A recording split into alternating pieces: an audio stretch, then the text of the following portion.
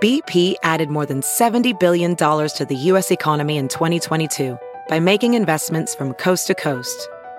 Investments like building charging hubs for fleets of electric buses in California and starting up new infrastructure in the Gulf of Mexico. It's and, not or. See what doing both means for energy nationwide at bp.com/investing in America.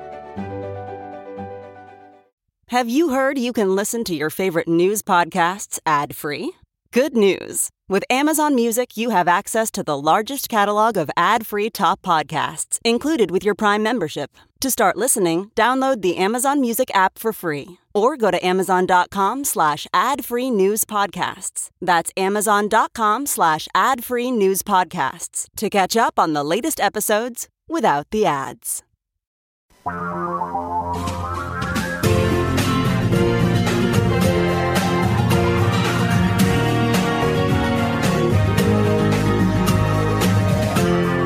This is the Thom Hartmann Program. Welcome back. Thom Hartmann here with you. And also welcome back to Professor Andrew Bacevich, the president of the Quincy Institute for Responsible Statecraft, professor emeritus of history and international relations at Boston University, author of numerous books, including America's War for the Greater Middle East, a military history, and his latest Age of Illusions. Quincy INST as an institute. QuincyINST.org is the website, and also the Twitter handle.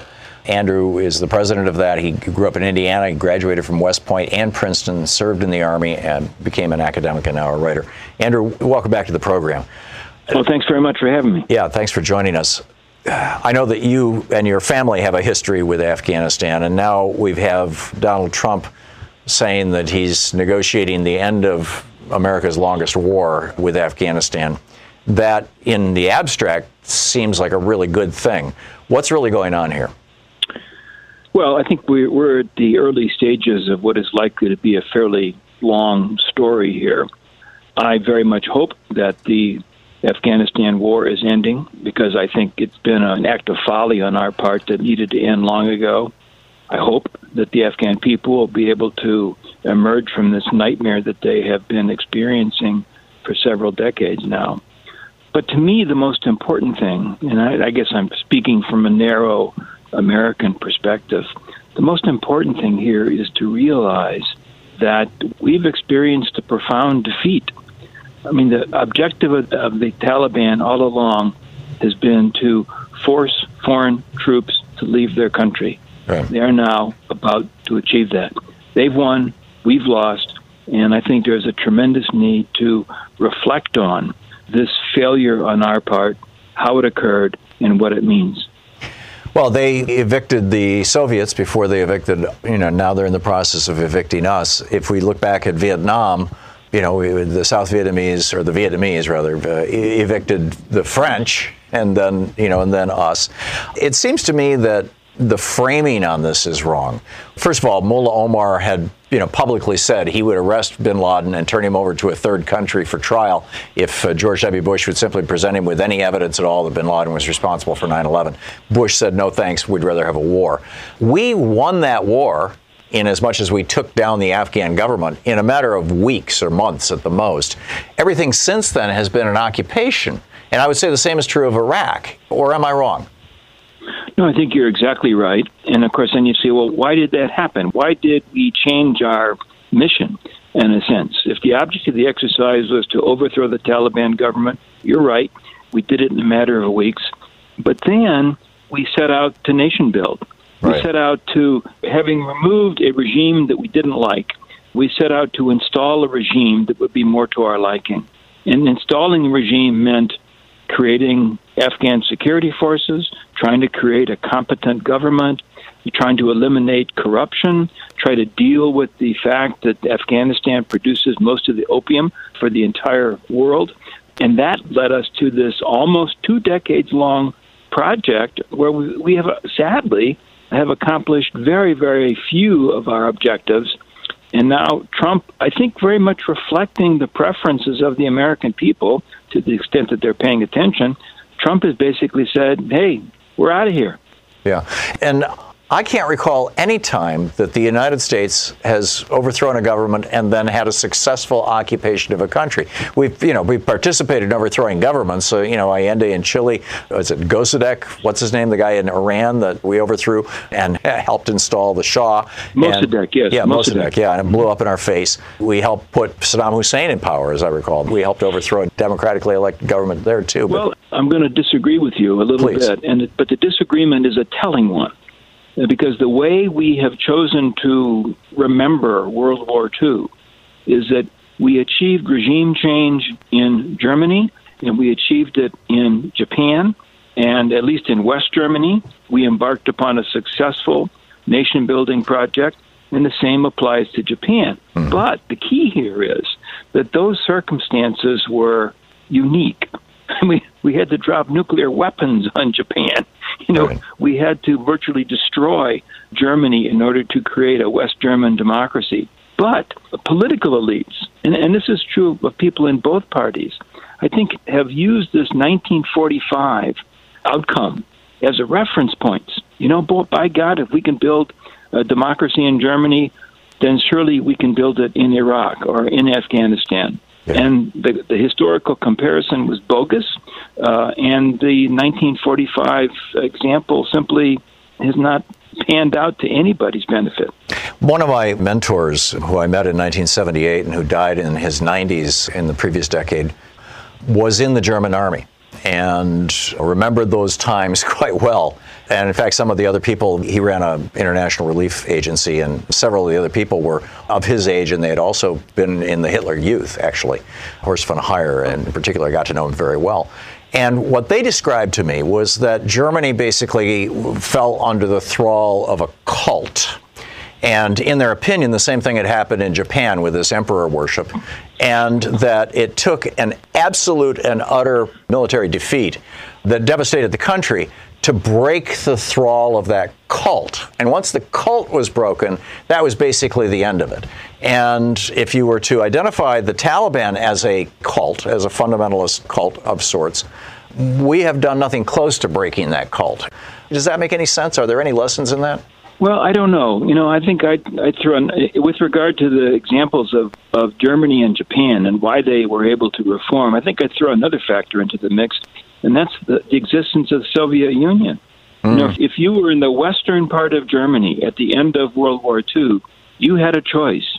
You can align yourself with the West, aligned with the United States, or you can align yourself with the Soviet Union. Right. Guess what? Easy choice. Same thing applies to the Japanese. Right, China versus us. Or the Soviet Union more immediately. Oh, yeah. I mean, they could cooperate with the conquerors, us, or they could resist and hope that they could find some kind of salvation in the communist world. Again, easy choice. Though that notion has not applied in our post 9/11 world, and so the circumstances, the unique circumstances that facilitated transforming defeated Germany and defeated Japan into more or less liberal democracies simply has not existed since then. Right. We repeatedly think we can create a democracy, and we repeatedly fall on our faces. It was true in South Vietnam and... Go ahead. With Germany and Japan, we didn't send our companies over there and our people over there to basically supervise the rebuilding of the country, like we're doing with all these contractors in Iraq and Afghanistan. The Marshall Plan was cash. We gave them cash. And they built their own factories to make their own steel, and they made their own concrete, and they rebuilt their own industry from the ground up, rather than us coming in and saying, we're going to build all this for you like we've been doing in Afghanistan and Iraq. I believe. Correct me if I'm wrong about this. No, I mean, you may be slightly overstating it, but I agree with the basic point, and that is that why did West Germany make this transition from Nazi rule to becoming a fairly mature liberal democracy by the early 1950s? And the answer is because they willed it. Konrad Adenauer, the first chancellor of the Federal Republic of Germany, pretty much a forgotten figure, I think, as far as most Americans are concerned. He was a great man. He was a great leader. He was determined that in the western part of Germany, that they were going to move beyond the Nazism and embrace liberal values and embrace democracy. So it wasn't so much us doing it to them or for them, but us giving them the opportunity to make a wise choice. I think that happened in the western part of Germany, and it actually happened in all of Germany if you fast forward to 1989, and it also happened in places like Japan. Yeah. And also, I mean, FDR was quite explicit about this. If I can just play a real quick clip, I think that there's a huge difference. This is FDR back in during the war, actually. The opposition in this year has already imported wait a minute. campaign. Hang on just a second. Well, okay, I don't want to play the whole clip, but basically he said, we will not have any war millionaires. I will not tolerate anyone getting rich on slaughter, was his quote. And it seems like the exact opposite has happened with regard to Afghanistan and Iraq. We have transferred probably over $1 trillion to American contracting companies to do things in those countries. That is correct. This actually, I think, gets to a larger and very important point, and that is if we look at the experience of World War II, there was an expectation of shared sacrifice. Shared sacrifice in terms of a citizen army drawn from across American society to go fight the war, but also shared sacrifice in rationing and imposing limits on how much money people are going to make out of this war. Right. And those factors have they're long gone. I mean, they disappeared, I think, at the end of Vietnam. And you're right. Somehow or other, we end up fighting wars that offer an opportunity for some people to get very, very rich indeed, while the burden of sacrifice in terms of fighting and dying, that burden is borne by a very, very small part of American society, and it's sure the heck isn't the rich people who are doing the fighting. Yes, we have reached that point. Jefferson said, I hope I shall never live to see the day when a young American is willing to be shot at for a sixpence. We're there. Professor Andrew Bacevich, thank you so much for being with us today. It's great talking with you. Oh, thanks for having me on. Appreciate it. My pleasure. His most recent book, Age of Illusions. Prior to that, America's War for the Greater Middle East, A Military History. Andrew Bacevich. Professor Andrew Bacevich. This is the Thom Hartmann Program. A fascinating conversation. We'll see how this all plays out and hope for the best. Dave in Federal Way, Washington. Yeah, I just wanted to add something to it. Now, it's kind of hard because both you and Colonel Bacevich are brilliant, and it was a great conversation you guys were having. But I just want to add, for thought, maybe you want to respond, maybe not. The common orthodoxy of victory, okay, how we define victory, how we comprehend victory in the 21st century right now does not apply to the world's economy.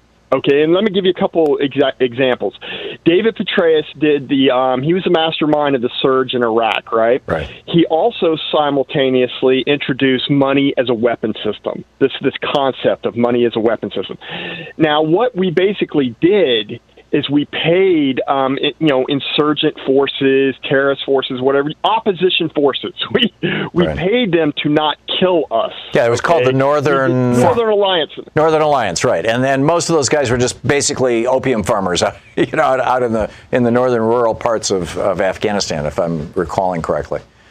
But I was referring to Iraq, but it's true about Afghanistan as well. Now, let's look at our allies. Look at Hamid Karzai. Look at Abdul Ghani, who Trump recognized as the leader of Afghanistan. Right. These are our allies. They do want the United States to be successful. But what they're doing is they understand that, and they're charging more for us to lease property there, okay? As the economy is like a cost of living increase, right? Now, this is what Trump and Republicans, they only believe in spending money on bigger and better and more destructive weapons, all right?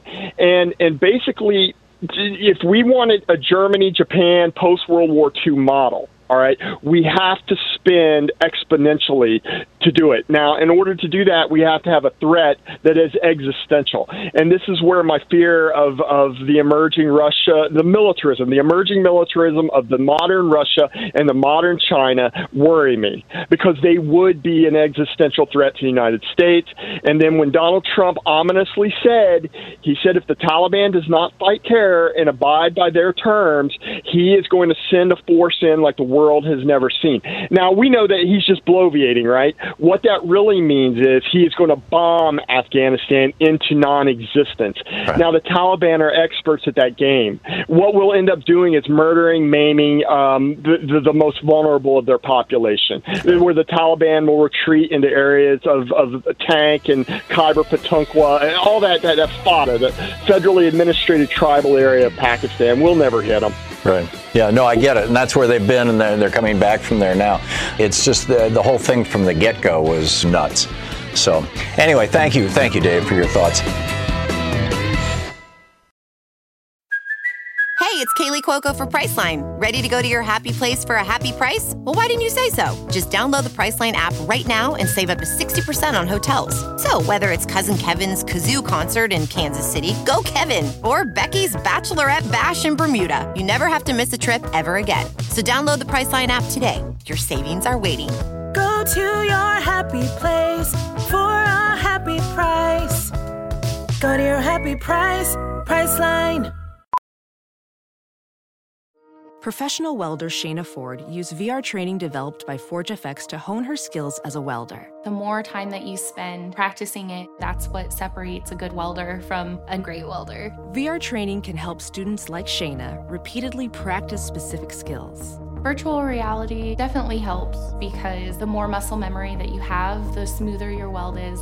Explore more stories like Shayna's at meta.com/metaverseimpact.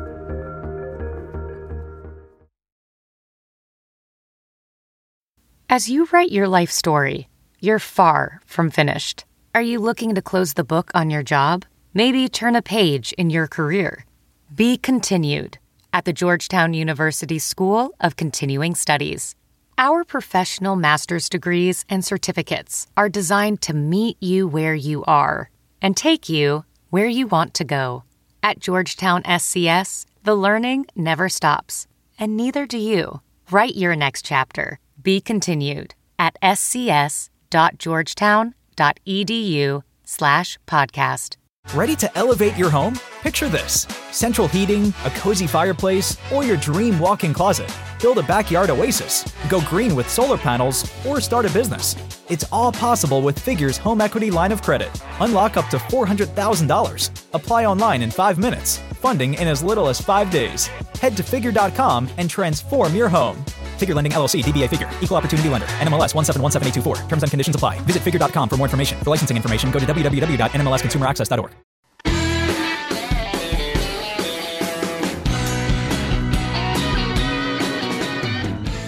Boy, Donna Brazile. Yeah, my respect for Donna Brazile just went right through the roof. I mean, I've always liked Donna Brazile. I thought she was a very impressive person. In fact, she's been on the show a few times. I was really very favorably impressed when she wrote in her memoir about the 2016 election, basically an entire chapter apologizing to Bernie for what happened. They had her on Fox News. Apparently earlier today, maybe this was late yesterday, it's all over Twitter. I will retweet this when I finish playing the clip. The Fox News people, a man and a woman, Donna mentions their name. I don't know who they are because I don't watch Fox News. But anyhow, Donna was on there. They tossed to a clip Romney McDaniel, who I believe is Mitt Romney's niece, but she's the head of the Republican Party, saying that the Democratic convention, that what was going to happen was that there wouldn't be a clear winner, and it's going to go to the Democratic convention, and there will be a brokered convention, and on the second vote, the establishment will come in, and they're going to rig this thing against Bernie. And, I mean, that's literally rig it against Bernie was the phrase that she ended her little clip with. And then the host said to Donna Brazile, "What say you?" And I just have to play this for you. This is going to make your day. On that second vote. To that, you say what, Donna? First of all, I want to talk to my Republicans. First of all, stay the hell out of our race. Stay the hell out of our race. I get sick and tired, Ed and Sandra, of listening to Republicans tell me and the Democrats about our process. First of all, they don't have a process. They're canceling primaries. They have winner take all. They don't have the kind of democracy that we see on the Democratic side. And for people to use Russian talking points to sow division among Americans, that is stupid. So, Ronna, go to hell. This is not about, go to hell. I'm tired of it, Ed. We're not We're not trying to prevent anyone from becoming the nominee. If you have the delegates and win, you will win. This notion that somehow or another Democrats are out there trying to put hurdles or roadblocks before one candidate, that's stupid. I know what's going on. They are scared of Democrats coming together to defeat Donald Trump. They need to be focusing on what we're focusing on, the Democratic Party, and that is preventing foreign interference in our elections. Stop using Russian talking points, Madam Chairwoman. There you go. Period. Yeah, there you go. Go to hell. That's just amazing. I'm just going to retweet this right there. We go. So if you want to see it, you want to hear it again, you want to play it for your friends, there you go. Anyhow, not a single person on any of the talk shows, on any of the Sunday shows, asked Mike Pence about his record with HIV in Indiana. Why is it that when they get a Democrat on, they ask really tough, stick the knife in questions? And when they get a Republican on, it's like, what's your favorite color? What is with this? I honestly don't understand it. It just blows my mind. Anyhow, let's do a poll, just a quick poll. Who would you vote for if, because I realize, some of you don't live in Super Tuesday states, and so you can't vote. I will call out the first three digits of your phone number, your area code, 360 area code. Who would you vote for and why? Bernie Sanders, because of Medicare for all, his honesty and fairness in politics. Okay. Area code 951, who would you vote for? I would vote for Bernie Sanders because he can beat Donald Trump. Okay. Area code 503, who would you vote for? Bernie Sanders. Okay. Area code 520, who would you vote for? I'd vote for Bernie Sanders because of Medicare for all. Actually, I've early voted, and also he wants to bring back Glass-Steagall. Thanks, Tom. Okay, you're welcome. Area code 651, who would you vote for? Elizabeth Warren. She has a plan for everything. Okay, great. Area code 708, who would you vote for? Senator Warren, because in a general election, I believe she's the most electable Democrat. Okay. Area code 408, who would you vote for? Elizabeth Warren, because of the legislation that she's put through to protect consumers against banks, and also because she is for universal health care. Okay, great. Thank you. Area code 503, who would you vote for? Bernie Sanders, because he has nothing left to prove. Okay. Area code 847, who would you vote for? I would vote for Bernie Sanders because of Medicare for all. Okay. Area code 828, who would you vote for? Bernie Sanders. Okay. Area code 313, who would you vote for? I'm voting for Bernie in Michigan on March 10th because he's not pay to play. Okay. Area code 206, who would you vote for? Yes, I would vote for Joe Biden because he can bring the Senate and keep the House. Okay, thank you. Area code 206, who would you vote for? Bernie Sanders. He's consistent. I want Medicare for all, and he's an honest man. Okay. Area code 724, who would you vote for and why? I'd vote for Joe Biden. I'd like to have things back the way they were, and like to have people appointed back to their positions and vetted. Okay, thank you. Area code 505, who would you vote for? Bernie Sanders, Medicare for all, Glass-Steagall. Okay, thank you. Area code 860, who would you vote for? I'd vote for Bernie, and it's because of his Medicaid program. Okay, thank you. Area code 314, who would you vote for? Bernie Sanders, because Medicare for all. Okay. Area code 206, who would you vote for? Bernie, because of health care, education, and child care. Okay. Area code 847, who would you vote for? Elizabeth Warren. And why? I like her wealth tax and her Medicare plan, and I just think she's got a great plan for everything. Okay. Area code 248, who would you be voting for and why? Bernie Sanders, because of Medicare for all.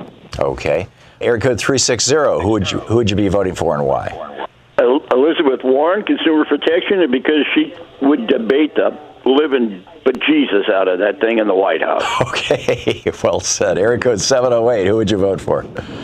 Elizabeth Warren. She's got a plan for everything. She's brilliant. Thank you. Area code 651, who would you vote for? Minnesota, and I'm voting for Bernie on Tuesday because of Medicare for All. We had 2 young men in their 20s die here because they were rationing their insulin, and we can't have young men rationing their insulin because they don't have health insurance. Amen. Thank you very much. Area code 615, who would you vote for? Joe Biden. I think he can beat Trump. Okay, thank you. Area code 312, who would you vote for? I would vote for Bernie Sanders because he can energize the base. Okay, area code 206, who would you be voting for? Bernie Sanders for his immigration plan to abolish ICE and make DACA recipients legal. Johnny in Galveston, Texas. Hey, Johnny, what's on your mind today? Recently, this past week, Nancy Pelosi, in her press conference to reporters, she said 2 things I found really disturbing. Okay? The first thing she said was, meaning the party, the DNC, we've decided to win. I'm referring to this race, the 2020 race. What's disturbing about that? Yeah, the first question that comes to my mind is, wait a minute, you've decided to win this time. What does that mean? You've decided to lose to the Republicans on all the other races recently? She's just playing cheerleader here, and it's a good thing that she is. She we're going all in. And I think the subtext of that is we're going to set aside the infighting and the battle, the battles, among candidates. Vote blue no matter who. I believe that was the essence of her comment, Johnny. Well, that leads to my second thing. She said unity, unity, unity, right, referring to, like you just said, vote blue no matter who. Right. But here's my subtext to that. When she says vote blue no matter who, or unity, unity, unity, what she's really doing is she's giving herself and the DNC permission to continue to engage in all kinds of unethical tactics in order to dislodge a progressive candidate like either Warren or especially Bernie Sanders, so that when... I don't see that happening, Johnny. Say again? I don't see that happening. You don't see that happening? You don't think they're flooding the field with 2 extra candidates, that they changed the rules midstream? You don't see that as a problem? Yeah, Bloomberg, they did, actually, the DNC did change the rules so that Bloomberg could participate in the debate. And I thought that was a mistake. But on the other hand, the upside of that was that, Bloomberg, if I was Tom Perez and I'm looking at this situation, and here's Bloomberg, who has poured $500 million into the election, I would be thinking to myself, for the good of the party, for the good of the nation, Americans should see how this guy does on the debate stage before they choose him to go up against Donald Trump. And so, yeah, the DNC changed the rules because the rules before were you had to raise a certain amount of money and you had to have a certain hit in the polls. Bloomberg was hitting those numbers in the polls, but he hadn't raised any money because he's funding it himself. So they changed the rules to allow that. And I think that was a good thing because we all got to see that Bloomberg is probably not the guy who's going to beat Donald Trump. He just performed terribly in both the debates. We'll see if he can pull a rabbit out of the hat, if he gets better at this, something like that. But I didn't see that as, let's take down Bernie. I saw that as this guy just put $500 million into the race, and the American people need to know who he is and hear what he has to say. Doesn't that make sense, Johnny? Well, you just said pull a rabbit out of the hat, and he just pulled a rabbit out of the hat. Yesterday afternoon, I heard a 1 minute or 1.5 minute or 2 minute ad of his where he's photographed in what looks like an Oval Office type setting, and he's actually sounding reasonable in the way he's proposing to deal with these issues related to what Trump is failing to do. He being Bloomberg. So that could be the rabbit. If Bloomberg is the nominee, I don't think he'll make a terrible president. I just don't think that he's the guy who can most easily beat Donald Trump. But I could be entirely wrong on that, too. It's like, we've gotten a whole series of surprises here over the last decade in our elections. I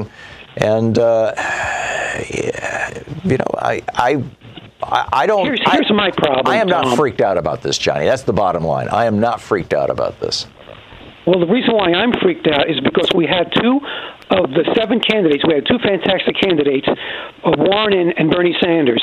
And instead of going with what they're saying and taking to heart what they're saying and knowing that they're not going to burn down the party or the country, they insist on changing the rules so that 2 billionaires can enter the race. It's like you're having a marathon, and all of a sudden these guys get out of the van. Well, Steyer got in with the exact same rules that everybody else did. It was Bloomberg that they changed the rules for, because Steyer had actually been raising money, so he had the fundraising stuff plus the polls. Bloomberg didn't. But I get what you're saying, Johnny. We'll just have to see how it all plays out. Thanks for the call, Gene in Atlanta, Georgia. Hey, Gene, what's on your mind today? Thank you, Tom, for taking my call. I like your show. I've been a listener since 11 years, but I don't know. Thank you. I buy product that you advertise just, to keep up with the show because I like the job that you're doing for us.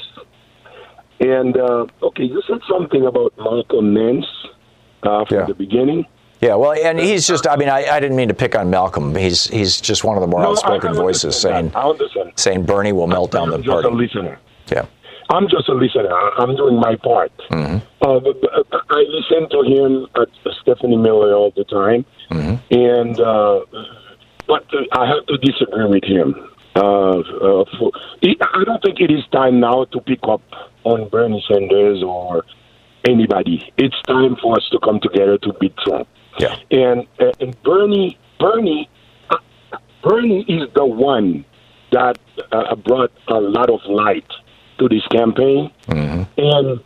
And I don't think Joe Biden have anything new to bring here. Don't forget that Joe Biden is the one that Trump is elected today.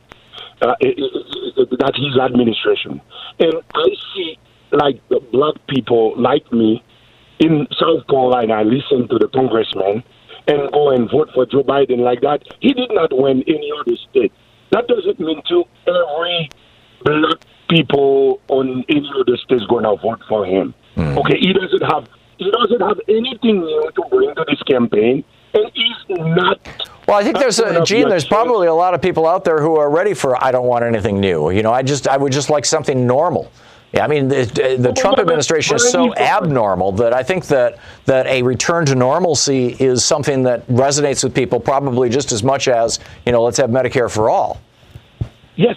And for me, as a black man, Joe Biden will be like George Bush, Bill Clinton, Obama, and all of them. He won't bring anything new to me as a black man. But Bernie, I'm going to take my chance with him and Oberst or Elizabeth. I understand. I don't want to vote for Trump. I understand that.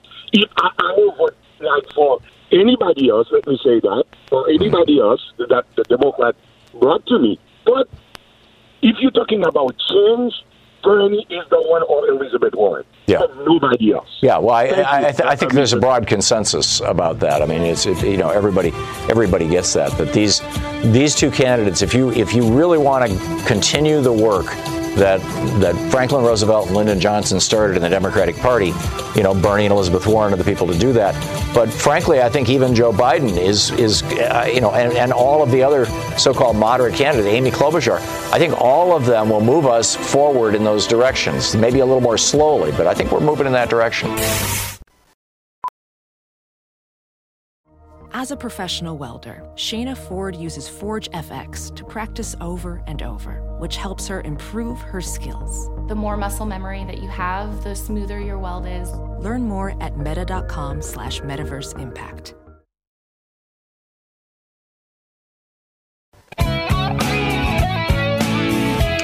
Welcome back. Tom Hartman here with you. We've been through public health crises before. We had the H1N1 flu in 2009. We had SARS back in 2003. It's been more than a decade, but we went through these things that actually had at least a small but measurable impact on the economy. And Elizabeth Warren has now rolled out a plan to deal with the coronavirus.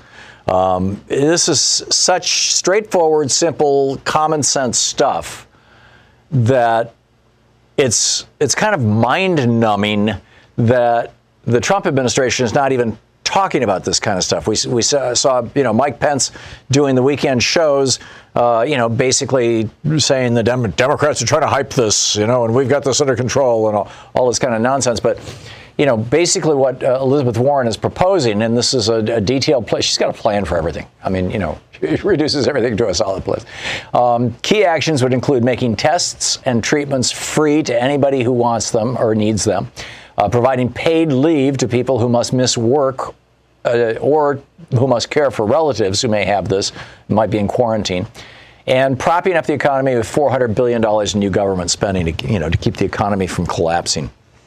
The news is already filled with stories like this guy in Miami who got this surprise bill. He had either been to a country where the coronavirus was, or he lived with somebody. We talked about it last week, and he had a reason to be concerned, and he had a cough. He had the symptoms. He had a fever and a cough, and so he went to a local hospital and said, "I think I might have been exposed to the coronavirus, and would you please test me?" And they said, "Sure." And they tested him, and the test came back negative. And he gets home and he gets a bill in the mail for $3,275. So what Warren's plan would do is basically make it a law that private insurance companies have to pay for coronavirus testing with no out-of-pocket costs and no copays. And as for the vaccine, Elizabeth Warren is suggesting that the government should provide a guarantee bulk purchases in order to encourage mass production, and make sure that the vaccines are available at no cost. And if after a vaccine is developed, and I'm reading this from a piece in today's Huffington Post, if after the vaccine is developed, a private manufacturer charges, quote, an outrageous price, Warren said, the government should consider granting the production license to other manufacturers, which, by the way, is something that we did during the anthrax scare of 2001. So she also wants to create an emergency paid leave program under which anybody who has to miss work because they have the coronavirus or because they have to care for somebody with the coronavirus would get money to replace the lost wages. Campaign officials said that the emergency paid leave legislation initiative could operate through existing unemployment insurance programs. So this is public health. This would reduce the spread of the virus by keeping people at home. We're, I believe, the only developed country in the world that does not have paid sick leave, and it would make it a whole lot easier for a whole lot of people to get tested, especially now that the federal government is no longer publishing numbers about how many people they are testing. I mean, that's crazy.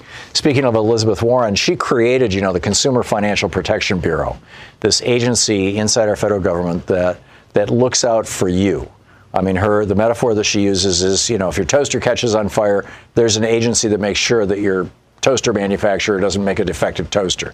If your car, catches on fire, or if a car is made that easily, the old Pinto thing, there's a federal agency that deals with that. Well, there was no federal agency that dealt with if your bank crashes or if your bank screws you.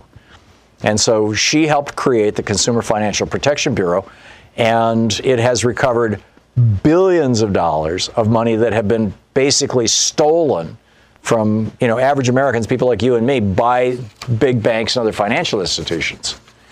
And lo and behold, the right-wingers, the Republicans, are taking this to court. And in fact, it's going to be tested tomorrow.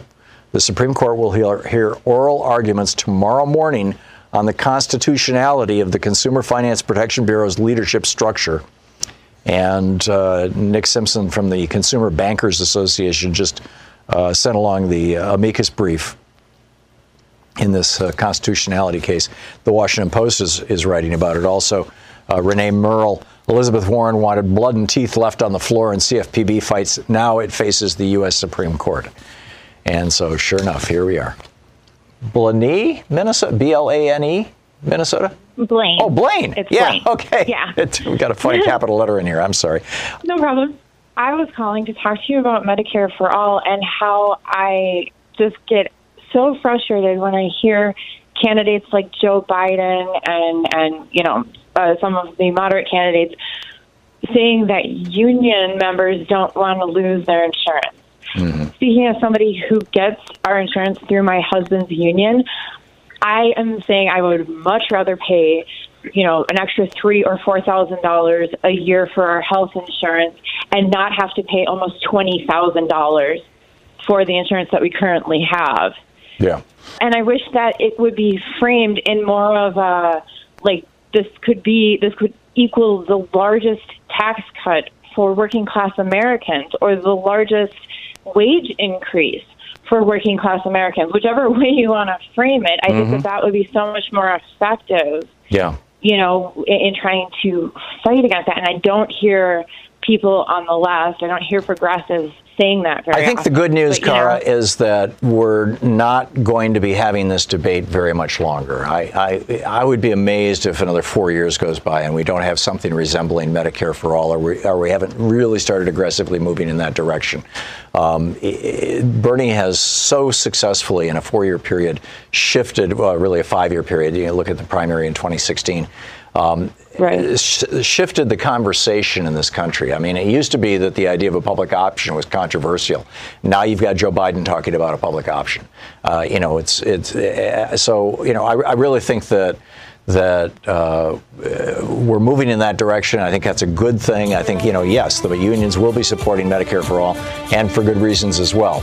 I'm with you. Cara, thanks so much for listening to AM 930. It's great to hear from you. Deborah in Denver, Colorado. Hey, Deborah, what's on your mind today? Thanks for watching us on YouTube. What's up? The Democrats are really banking on Joe Biden winning and his numbers going up, but he's not beating out Trump. And he doesn't... Now, what do you base that on, Deborah? This is not an attack. This is not an attack. I just want to... Okay. But what are you basing that on? I mean, the numbers that I've seen, the national polling that I've seen, indicate that every Democrat beats Trump, and that the two Democrats who beat Trump most effectively are Bernie Sanders and Joe Biden in that order. Okay, well, I didn't know that his stats improved, because I was under the impression that he doesn't beat out Donald Trump. Well, there were some individual state ones where he didn't. I don't recall which states they were, but if you look at the national numbers, that's what you see. Well, my concern is that he's improving in the Republican states that's going to go Republican anyway. But what about the states that are Democratic that Bernie's winning? I'm just concerned that if we do have this corona outbreak, that with Bernie he has a transition that can help where people won't get bankrupt. Won't go bankrupt with the insurance. But I do want to mention that there is a video out by Matt Orfalia. It's called MLK and Bernie Sanders versus Donald Trump, and everybody should see this video, because it's like Bernie is Martin Luther King is talking about socialism and his idea of socialism. And it's like Bernie is taking that baton, saying, give me that baton, I'll take it to the finish line. And you don't have to be black to believe in the same things that Martin Luther King believes in. I would strongly recommend anybody to look at that video, because he's doing exactly that. And I really think that that the Dems are making a mistake, because I know Bernie can win. And it's not because I'm just simply a Bernie supporter. Looking at the numbers, he's winning the Democratic states, and he has a smooth transition. And I think that people need to take a serious look at that of what does Joe Biden offer me as an individual, and does he offer anything, and what does Bernie offer? Yeah. That's all I have to say. What do you think about this? I at this point in time, I think that any Democrat will beat Donald Trump. But there's a lot of time to go, and there are a lot of events that have not yet come to pass that we need to be paying attention to. How this coronavirus thing is going to play out, what impact that's going to have on the election. what impact it's going to have on the economy. I mean, the conventional wisdom is if the economy goes down, then Trump loses badly. But if he can blame it on something specific, it's the virus, and the Democrats are making it worse or something like that. It's really getting hard to predict things, Deborah. It really is, because there's just so much chaos in the system right now that, we just need to hang on tight and get everybody we know to make sure that they're registered to vote and get them out there. Deborah, I got to run, but thank you for the call. Coming up this week on The Science Revolution, is the coronavirus about to show us the cost of not having Medicare for all? Former health insurance executive Wendell Potter, public health professor at George Washington University Medical School Dr. Lena Wen, and author of The Coming Plague, Lori Garrett, all join me for the most up-to-date information on the now pandemic coronavirus. Don't miss it, and check it out wherever fine podcasts are available.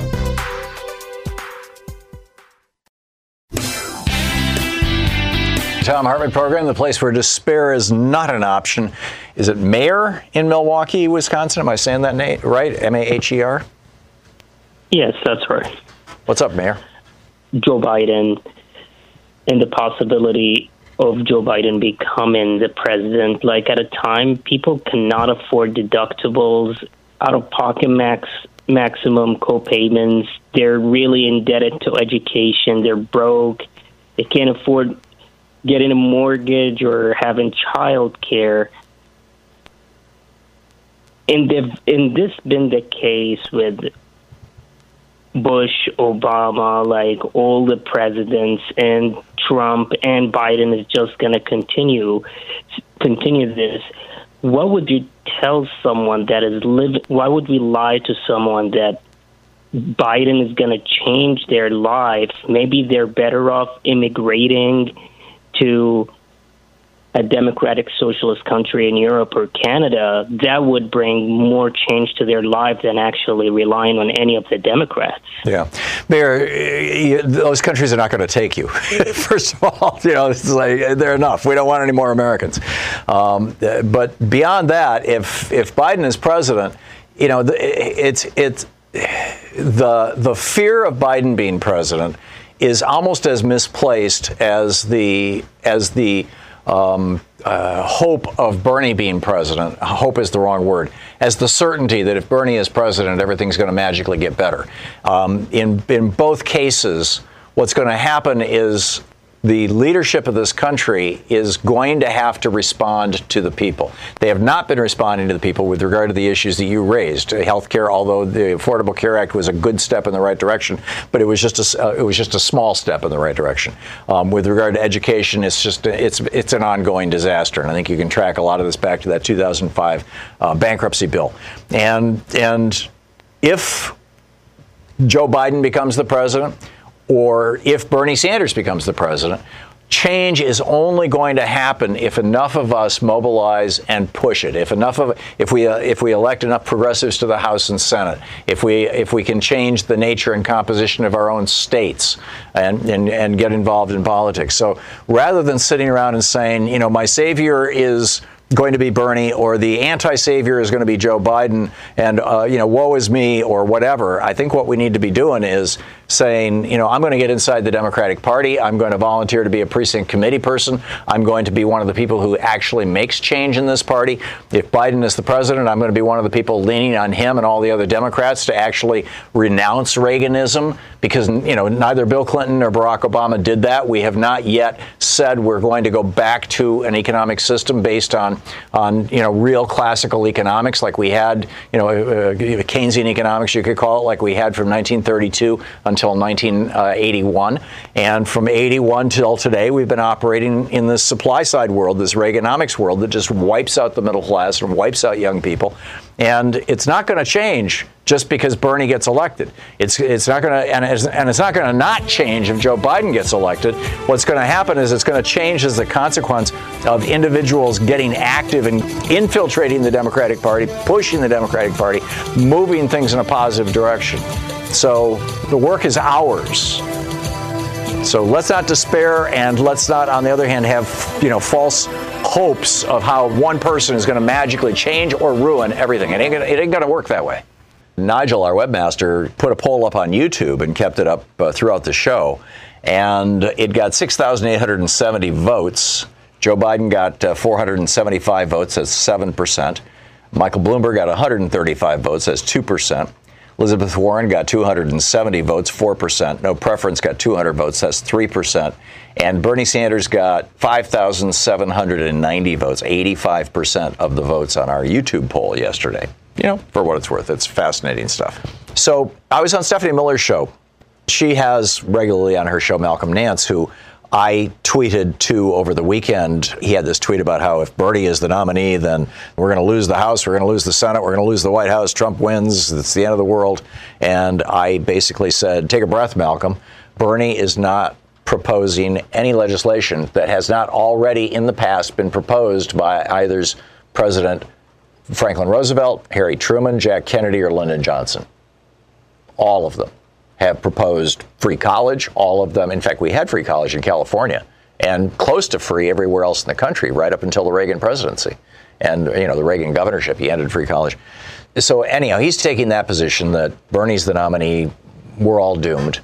I have said, and I believe I can build the case for this, I don't have the level of certainty that apparently Malcolm does, that I think that if Joe Biden is the nominee, that he's probably one of our weakest nominees in terms of taking on Trump. But I could be totally wrong about this. You know, I base that on the lack of broad grassroots support, although, you know, South Carolina, that was a pretty good showing. In fact, that was a damn good showing. And so my question to you is, who do you think is going to be our strongest candidate, our strongest nominee? Now, Pete Buttigieg has dropped out. And, you know, we'll see what that does. We'll see, you know, how that moves. I mean, basically what's happening is, you know, things are kind of aligning. And Donald Trump has been such a terrible president and done such a terrible job that outside of his base, he's got no legs. And that pretty much whoever gets the nomination, the Democratic nomination, is going to be the next president. You know, knock wood here. Let's not take anything for granted. Charles in Prescott Valley, Arizona. Hey, Charles, thanks for watching Free Speech. What's up? Yeah, hi. I just want to remark on, well, to cut it as short as possible, on a previous caller, and I'm sure this didn't come across correctly to me, but it does significantly matter who we choose as president. Bernie would provide the most powerful focus as a kind of a spark plug to encourage the participation of citizens instead of the billionaires. I absolutely agree. Maintaining it's why I support Bernie and Elizabeth Warren. Yeah, I agree. But when I was pushing back on this guy, he was basically saying if Joe Biden becomes the nominee, we should all just leave the country.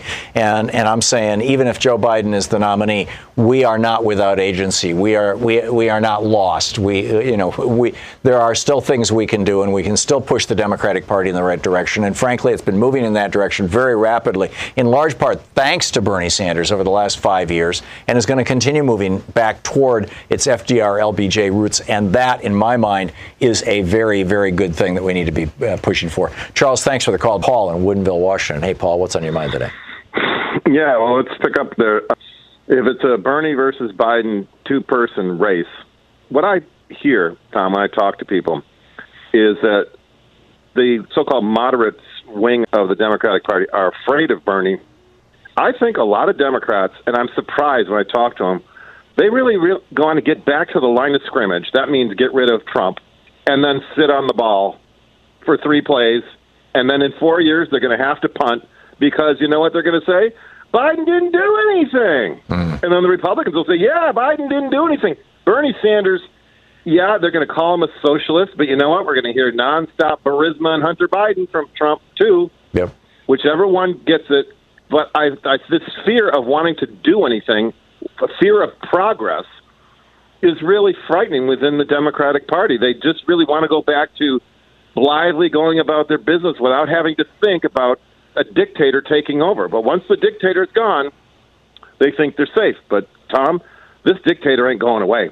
I don't care whether they hold the White House or not. The Republican Party have defected. This right-wing propaganda is never going to stop. We're going to be dealing with it with the Russian interference forever. Robbie in Portland, Oregon. Hey, Robbie, what's on your mind? I went to your book signing on Friday. Yeah, it was nice to see you, Robbie. I really appreciate the book. I'm glad that you're putting this out there. But why is nobody talking about the results that the Associated Press are refusing to release in Iowa that was recanvassed by Buttigieg and Bernie Sanders? Right. Why are we not hearing this from you? When the Des Moines Register, I believe, was the newspaper, they do this poll for every election, and it is one of the most watched polls in America. And when they refused to release the results of their poll, I thought, no, this it was the stinks. Associated Press. Tom, it was the Associated Press that refused to release the results of the recanvassed election. Right now, the Iowa caucus from a month ago has not had their results finalized. The Iowa Democratic Party tried to finalize it. The Associated Press is refusing to release the numbers because there are inconsistencies still. Is this not Democrats rigging an Iowa caucus again? Well, it sounds to me like it's the Associated Press trying to make sure that if they're putting out numbers, they're real numbers. Do you know the last time that the Associated Press didn't release numbers of an election? Well, first of all, I don't know that it's the Associated Press that's the logjam here, Robbie. I thought it was the Democratic Party. I tweeted you the link. Okay, then your complaint is not your complaint is not with the Democratic Party; it's with the AP. No, it's with the Iowa Democratic Party because they are releasing numbers that the Associated Press is finding inconsistent. Oh, I see what you're saying. I think it's just a massive screw up, Robbie. Okay, whatever, Tom. Like that's what the news is going to sell us. But meanwhile, the last time the Associated Press refused to release their numbers because of inconsistencies in the election was in Florida in 2000 with Al Gore and George Bush. Right. How is it that we cannot call corruption where corruption is and say that Iowa was attempted to be rigged, but it was not because Bernie Sanders has the Bernie Sanders app? Do you know what the Bernie Sanders app is? Yeah, but that's... The Bernie Sanders app was why there might be a lawsuit depending on what happens in Iowa and why Buttigieg had to call it. Because they tried rigging in Iowa, and nobody seems to care about the Democrats rigging elections. Why? My guess, Robbie, was that Bernie was walking away with it in the poll, but apparently when you took the poll, not all the candidates were showing on the page. That was the complaint that Buttigieg had. But I thought it was randomized, so that would have been worked out. But I wasn't there, Robbie, and I'm putting that behind me. Jennifer in Stillwater, Minnesota. Hey, Jennifer, what's on your mind today? I wanted to say to Malcolm Nance and the McCarthyism, the red baiting that's going on against Bernie, that South Carolina just proved you wrong because Bernie lost in a landslide in a state that is a red state. It's always won by the Republicans, and every one of those Republicans had nothing to do on Saturday. They certainly could have followed the Russians, and Putin and gone over and voted for Bernie. It's an open primary state. All the Democratic, the DNC, all the Democratic establishment types have been claiming that, the Russians want Bernie to win, and so they're going to have all the Republican voters cross over and vote for Bernie because Trump will immediately destroy Bernie and beat Bernie. So you can't vote for Bernie because Trump will beat him. So South Carolina just blew that theory right out of the water because Bernie lost in a landslide, just like he did in 2016, because none of these Russian Republicans voted for him. They all just went golfing. Well, you could even, if you want to go down that conspiracy rabbit hole, you could even suggest that those Republicans were voting for Joe Biden because the whole Burisma, Hunter Biden thing, they think will actually give them the ability to say, yeah, Trump's a little corrupt, but so is Joe Biden. So, just stay with what you've got. And clearly they did not vote for Bernie. Right. Yeah, exactly. Yeah. Well said. Jennifer, thank you for the call. It's great to hear from you. Anthony in Detroit. Hey, Anthony, what's on your mind today? Any Democrat would be better for us in terms of emergency management and our standing in the world and what have you. That being said, personally, I'm just feeling reservations about Joe Biden for his policy proposals, of which I'm not sure what any of them are. And honestly, I don't think his fitness for office is being examined closely enough. I think it's really serious, in my opinion. Joe has not done great in the debates, but I don't think that he's incompetent or unfit. I mean, what are you talking about? Really not trying to be rude, but just age and the slips of the, Part of that is that he's been a lifelong stutterer, and so he catches himself. But I get that. But even Ronald Reagan was in full-blown Alzheimer's the last 2 years of his presidency. A friend of mine was the court reporter who did the deposition on Iran-Contra in 1987, I guess it was. And Reagan over 100 times said, "I don't remember," and literally didn't. I mean, there were times when he wasn't even sure what room he was in or why he was in the room, and he was president of the United States. So, to the extent that Joe might be slipping a little bit in his 70s, I'm not. I'll take that over Donald Trump any day of the week, Anthony. I'm just, that is not freaking me out.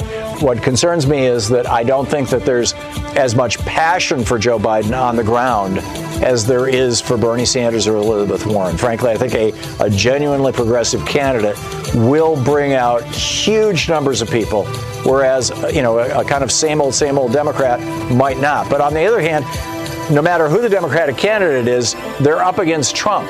And that's going to be something that's going to turn a lot of people out, too. You're listening to Thom Hartmann. Visit ThomHartmann.com for audio and video archives. So I really do believe whoever is the Democratic nominee, in all probability, is going to win this election, unless there is some sort of terrible black swan event like Trump declares war on Iran. Steve in Topanga, California. Hey, Steve. Yeah, I think that we need to protect our whistleblowers because, all these issues that are coming up, we could get to the bottom of it if we protected our whistleblowers. And a lot of times they get ratted out by IGs and they get identified when they want to remain anonymous. Tom Mueller's book, Crisis of Conscience, Whistleblowing in the Age of Fraud, is just an amazing read. Anyway, this is how the people that are inside that are career guys, this is what they do, and they can tell us what's going on. Yeah, I'm with you. Thank you, Steve. I'm with you. Right. Our whistleblowers, this is actually a really, really big deal because the Trump administration has declared war on whistleblowers, and it will have a chilling effect across our government, and that's not a good and healthy thing. We'll be back tomorrow, same time, same place. In the meantime, don't forget, democracy is not a spectator sport. It requires you. So please get out there, get active, tag you're it, and tell your friends how to find progressive media. Let's build our base here, and let's wake more people up. We'll see you tomorrow.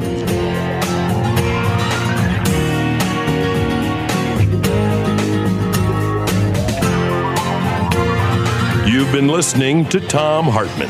For audio and video archives, visit ThomHartmann.com.